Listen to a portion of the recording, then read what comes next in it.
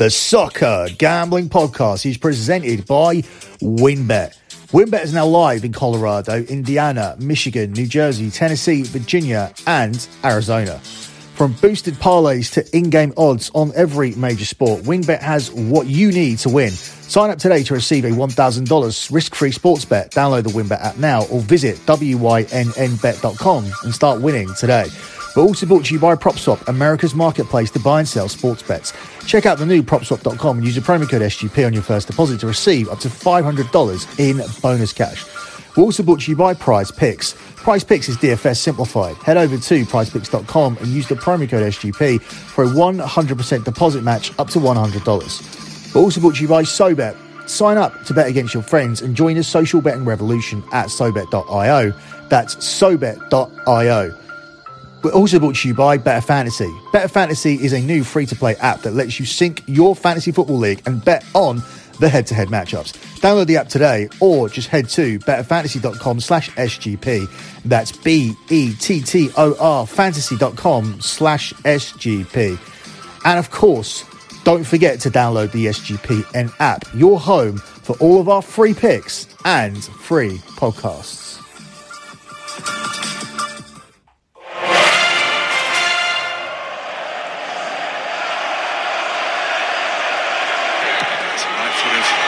James heads it to clear the penalty area. He's got others helping out as well. And for the first time in this game, Bruno Fernandes will bring it forward. And a mistake by Jorginho. And Jadon Sancho scores on the ultimate counter-attack for Manchester United. And that's a tough one to bring down for Jorginho. It's a really poor touch, takes the chance. And just whether he'll make that pass to Rashford. He just hesitates slightly, but he just converge on him. It was almost like rugby on the high ball goal. People converge on him, just waiting for that mistake. And he just does that little feint to the goalkeeper. Also, again, Chelsea contacted Thomas, didn't it? And Manchester United are furious. Just kicks right through the back of him. Referee's got a great position. And here he goes at a vital time against Manchester United. And he does the job. And it's 1-1 at Stamford Bridge going into the last quarter of the game.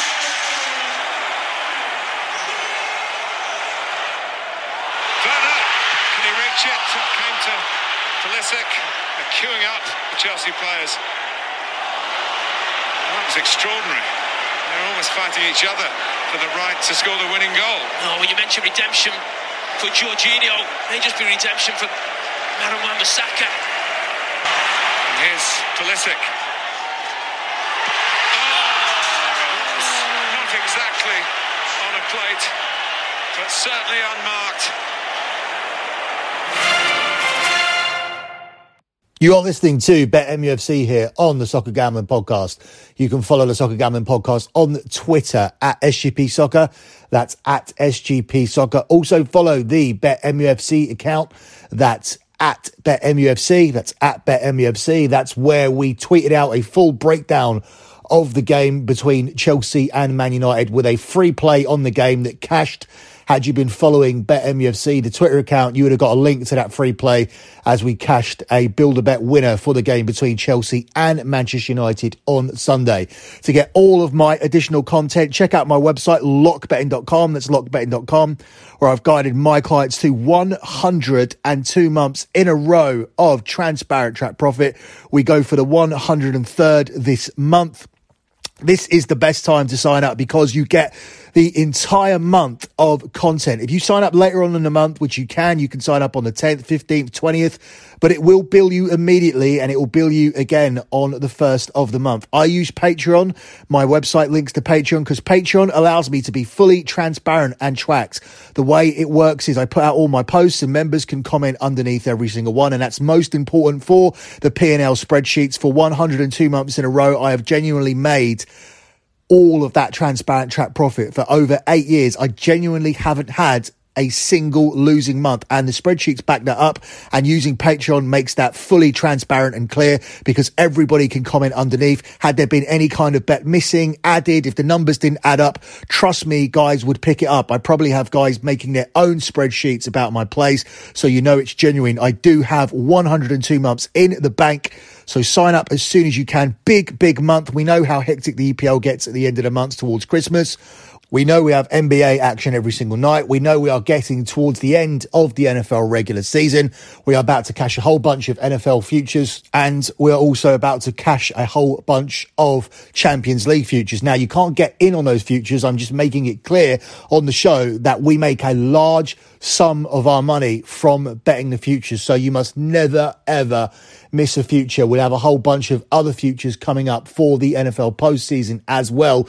We'll be posting those in January. So it's a great time to get involved with so much happening in the month of December. Head over to the website lockbetting.com and be a part of that 103rd month in a row of transparent track profit. Look at the pinned tweet over at SGP Soccer. That's at SGP Soccer for spreadsheets. Have a look at the pinned tweet for the previous month of spreadsheets, but all the spreadsheets are available at lockbetting.com. So moving on here with BetMUFC, we started at the top of the show as we usually do with a look back at the game that Manchester United played last, which was the 1-1 draw against Chelsea. I feel we were robbed of the win, not because we dominated the game. Chelsea largely dominated the game. You heard most of the clips there were Chelsea chances after the goal. But at the end of the day, Chelsea's goal that they scored shouldn't have been a goal. Now, we've got that idiot, that Scouse moron, Jamie Carragher on there saying that Wan-Bissaka kicked through the back of the player. That isn't what happened at all.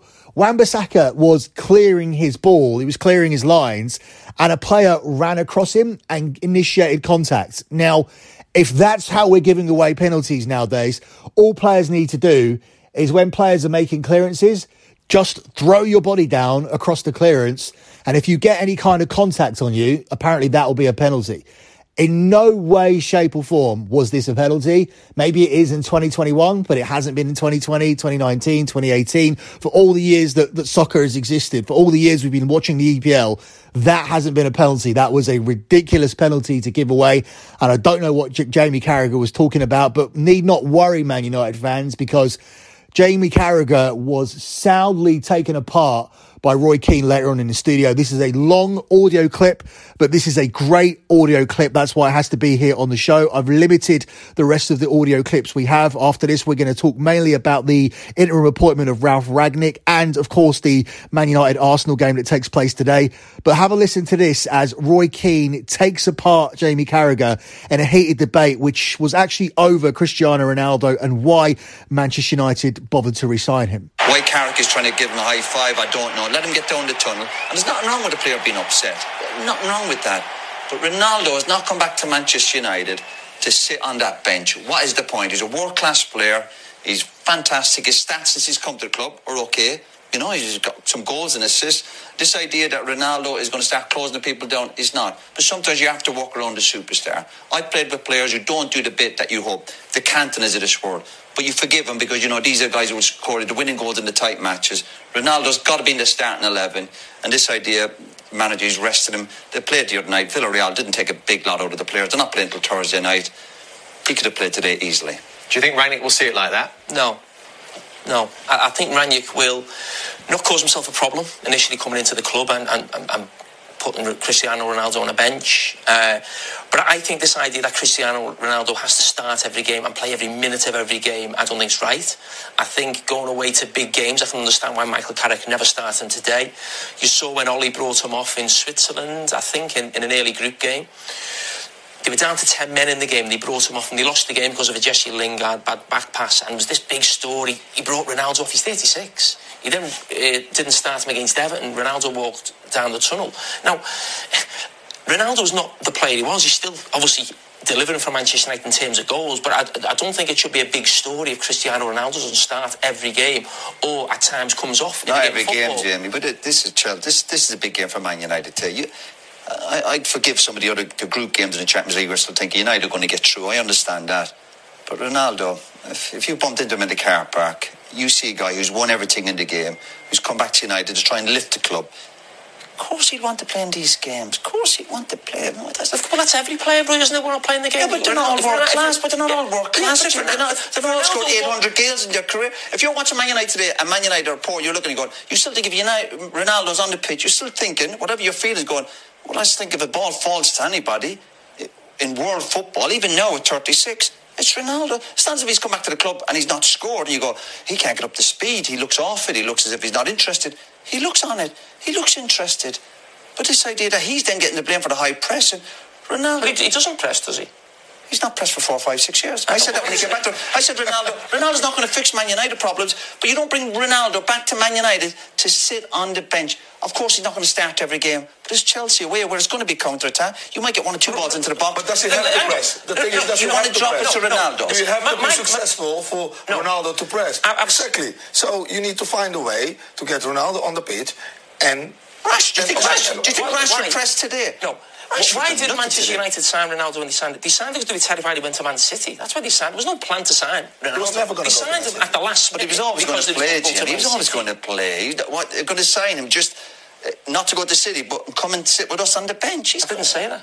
No, you said this one. I'm saying, is Cristiano Ronaldo, as a Manchester United manager, not allowed to put Cristiano Ronaldo on the bench? Of course he is. They've come here, and the guy who played scored the goal. What? But show me his... We're talking about stats. Stats obviously taking over the world. His stats since he's come back to Man United are good. Goal scoring wise, yeah. Definitely. All right, yeah. What's the game about? What's the game about? Where am I you talk about Salah. The game's about goals, Jimmy. Man United the game's about goals. You said, and goals, that's what the game's about. Ian Rush, what did Ian Rush do? He scored goals. Did he press as well? Yeah, he did. Ronaldo doesn't. But he didn't score as many as Ronaldo. I'm not criticising Ronaldo as a player. What can he do at 37? He's a phenomenon in terms of goals. But I mentioned this in midweek with Lionel Messi. Paris Saint-Germain have signed Messi. United have signed Ronaldo, 2 of the greatest players of this generation. Yes, 2 of the greatest players of all time. Are Man United closer to the league title right now than they were last season? No. PSG closer to the Champions League with Messi in the team? No. We speak about goal scorers or whatever position you are, you bring your own input to the game.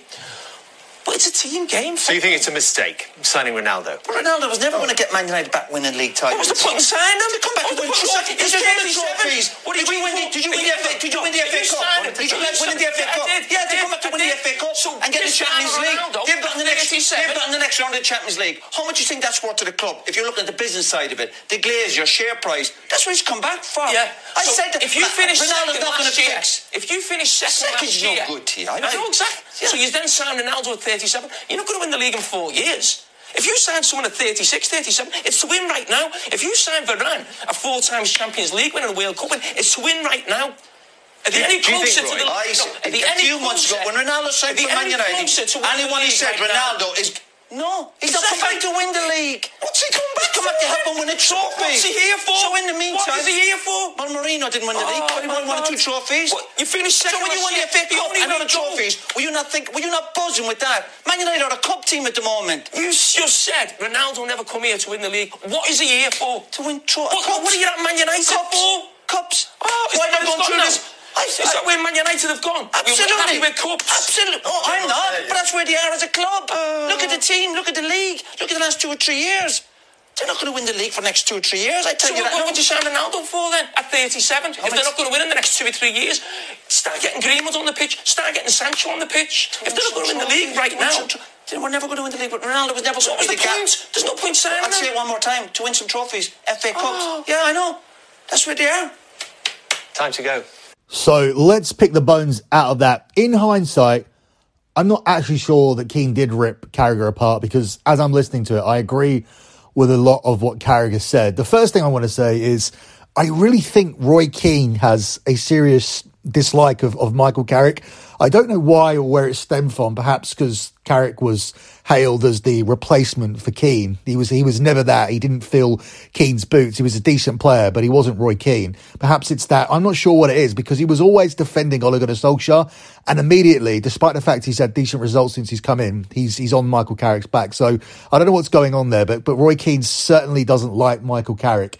Secondly, as I said, I agreed with some of Carragher's points. Man United fans were expecting to win the league this season. I didn't hear anybody saying that we're categorically not going to win the league. I think even the ex-players were looking at Man United being in a position to challenge. And this season is a major, major disappointment. For Man United to be sitting 10th at the moment with the squad they have is an absolute disgrace. I think it would even be bad if Man United were just outside the top four or in the top four and 6 or 7 points behind the leaders at this point. I think that would represent a poor season. So this is a really, really poor season, which is why we've seen Ole Gunnar Solskjaer go. There's rumours knocking around in terms of who set up that game plan. Was it Michael Carrick or was it Ralf Rangnick? Because it seemed like a Rangnick game plan in order to do what Manchester United did in that game. And if so, what does that mean for Cristiano Ronaldo in the future? Because he's not Rangnick signing, but at the same time, he is getting massive, massive money. Now, if we see Ronaldo on the bench more and more, at the moment, I don't think it's a crisis or a talking point at all. He's come off against Young Boys. He didn't start the game against Everton, and he didn't start this game against Chelsea. Now, I expect him to start these next 2 games and then probably not start the game against Young Boys again in the Champions League because we're already through. That would be normal. So I don't think there's much to this, but if it starts being a case of Ronaldo starting half of the games and Ralf Rangnick doesn't really fancy him, then that's going to be a problem. I think there's too much emphasis on this press. I hear it on every show. I talk about it myself, but I try not to constantly be a podcast where when I talk about tactics, I'm going press, press, press, press, press. You must press, you must press. There are other ways to play the game. This whole talk about pressing is relatively new. Initially, we had Jurgen Klopp doing it. It was called heavy metal football. We saw his players press up high up the pitch. We saw Liverpool win in Champions League and the league with it. We also saw Liverpool defend their title really poorly the following season because doing that and running that many kilometres per game and not having the squad to rotate, which Liverpool didn't, ends up costing you in the end. If you are going to play this style, if you are going to press up high up the pitch and get 2-on-1 situations and create that, you are going to need the squad depth to do it. I think Manchester United have that. But again, I don't think it involves Cristiano Ronaldo. So you have to find a way to play where you get Ronaldo into the team. And like I said, there are other ways to play. You don't have to press. You can counter-attack and play in that way. You can dominate the ball possession continuously, which means that you only press when you lose it, which is what Manchester City do. There are so many different ways to play. You can be direct, you can be indirect, you can counter-attack.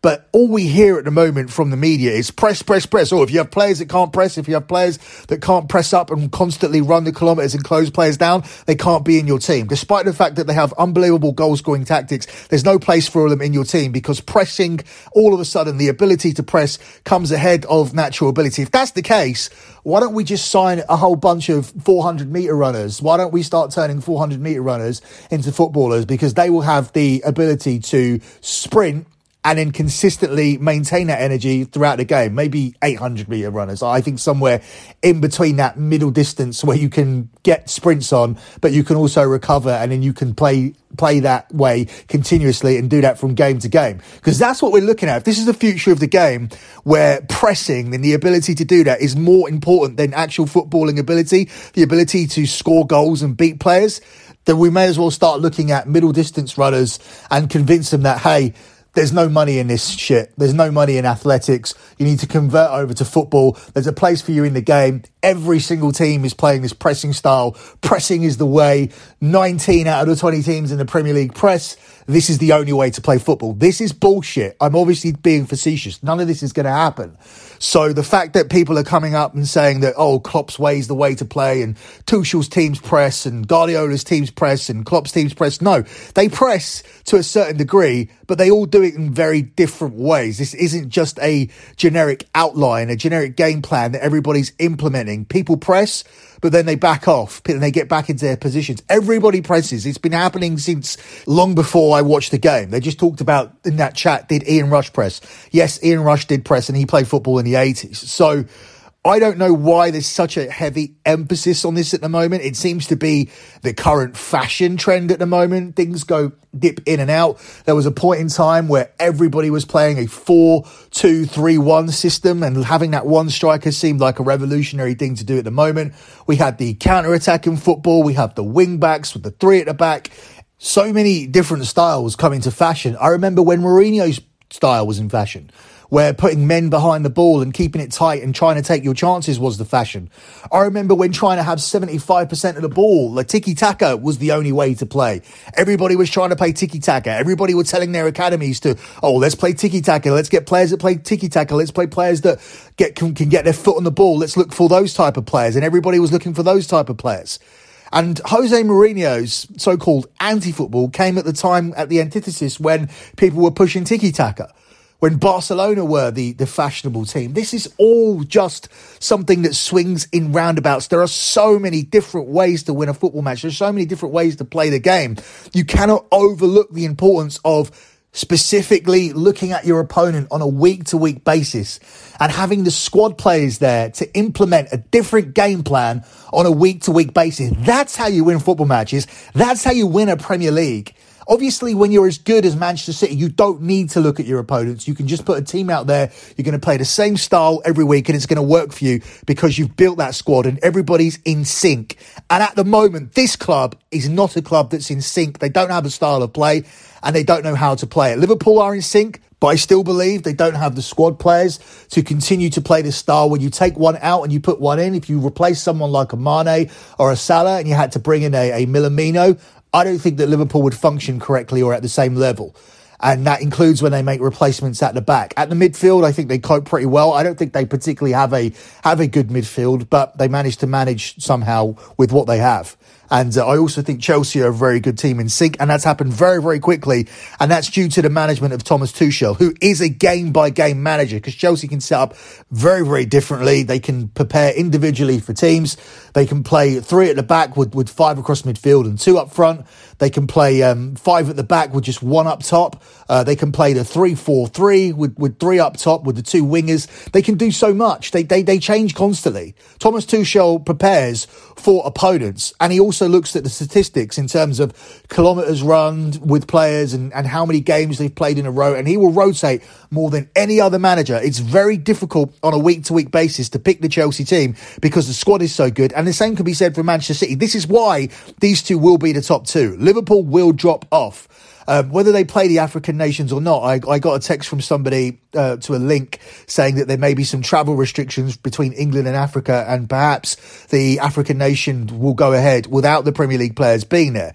I saw that little piece on that, and that's obviously because of the new Omicron virus, and that could be a thing. Now, does that automatically mean that Liverpool become stronger contenders for the league? Yeah, I think they become stronger contenders, but I still don't think they'll win the league because their squad depth isn't up to the level of a Chelsea or a Manchester City. And when you're looking at these teams at the top who most heavily focus on pressing, it would be Liverpool, because Manchester City do it when they lose the ball, but they don't have to press very often because they're having 70 to 75% of the ball.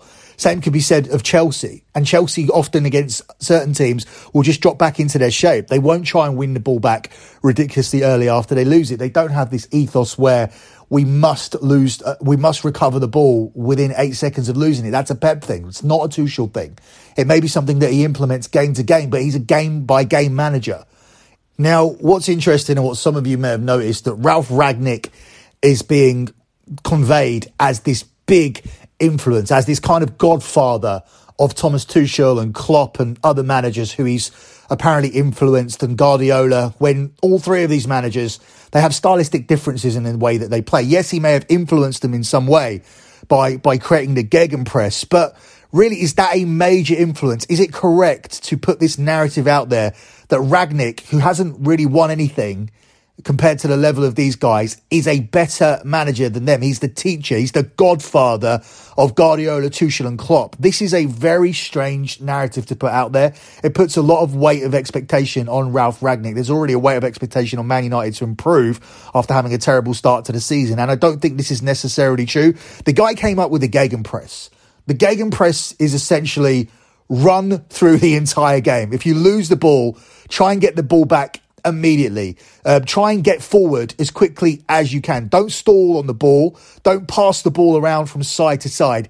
Get forward as quickly as you can. When we're looking at the year 2020, this isn't revolutionary shit. It's something that I could go into a kids team and say. I could say, when you have the ball, you have 10 seconds to get from one end to the pitch, and I want you to have a shot within 10 seconds. If you lose the ball, I want you to win it back in 10 seconds.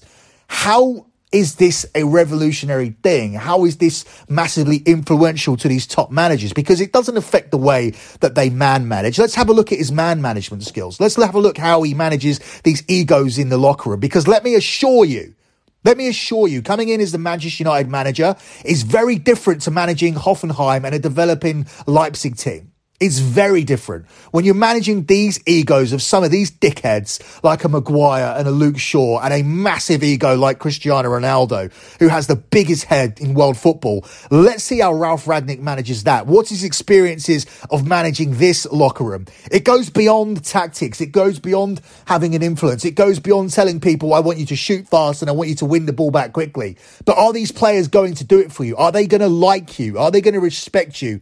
That's why you cannot make the comparisons to man managers like Tuchel and Klopp and Pep Guardiola, who have got the maximum out of their players for years and everywhere where they've gone, with the exception of when people have gone to PSG, because that job is a fucking graveyard, like we're seeing with Pochettino at the moment.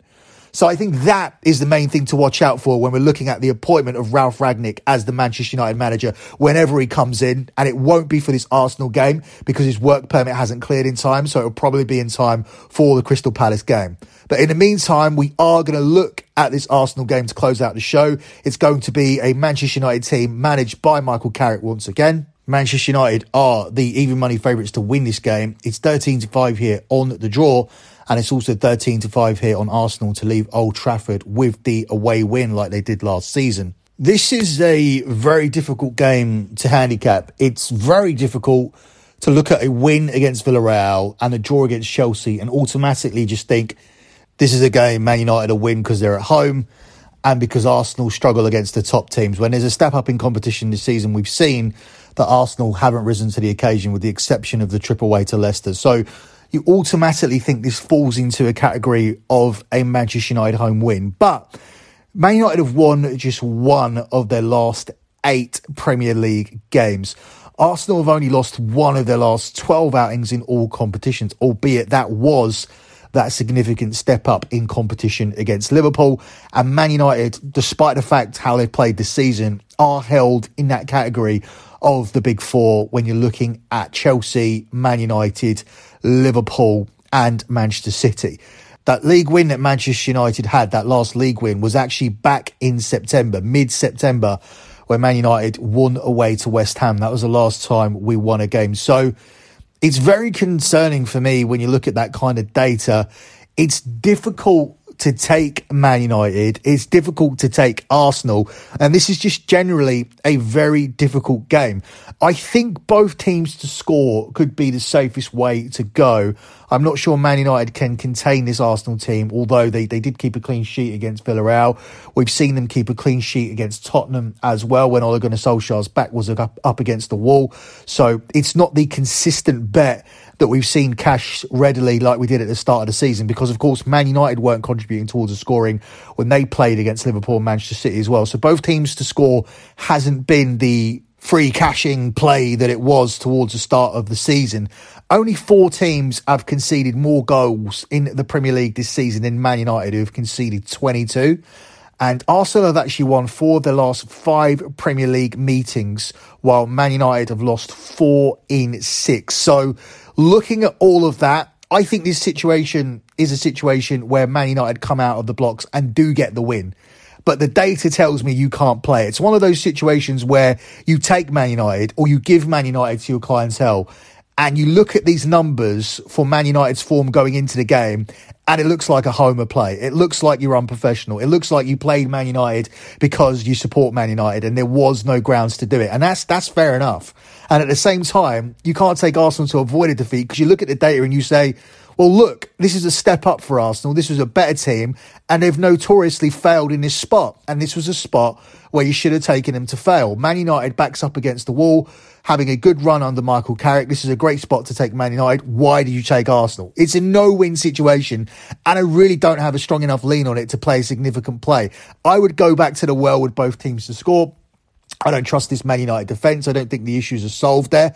But at the same time, I think Man United will be able to score against Arsenal. I think Ronaldo gets back into this game. And I think this is a play that cashes for you here in this game. But it's really not a strong play. There really is no super strong play here for this game. It will just be an interesting watch. You have the team that can't step up in competition, and you have the team that have just been massively inconsistent and haven't had a win since September. So that's going to be the interesting thing to watch here. I don't think I'm going to have any kind of significant play on this game tonight here between Manchester United and Arsenal. That's it for this edition of BetMUFC. I'll be back at the weekend to preview the game between Manchester United and Crystal Palace at Old Trafford, which may be Rangnick's first game in charge. But until then, good luck with all of your bets as always, and thanks for listening.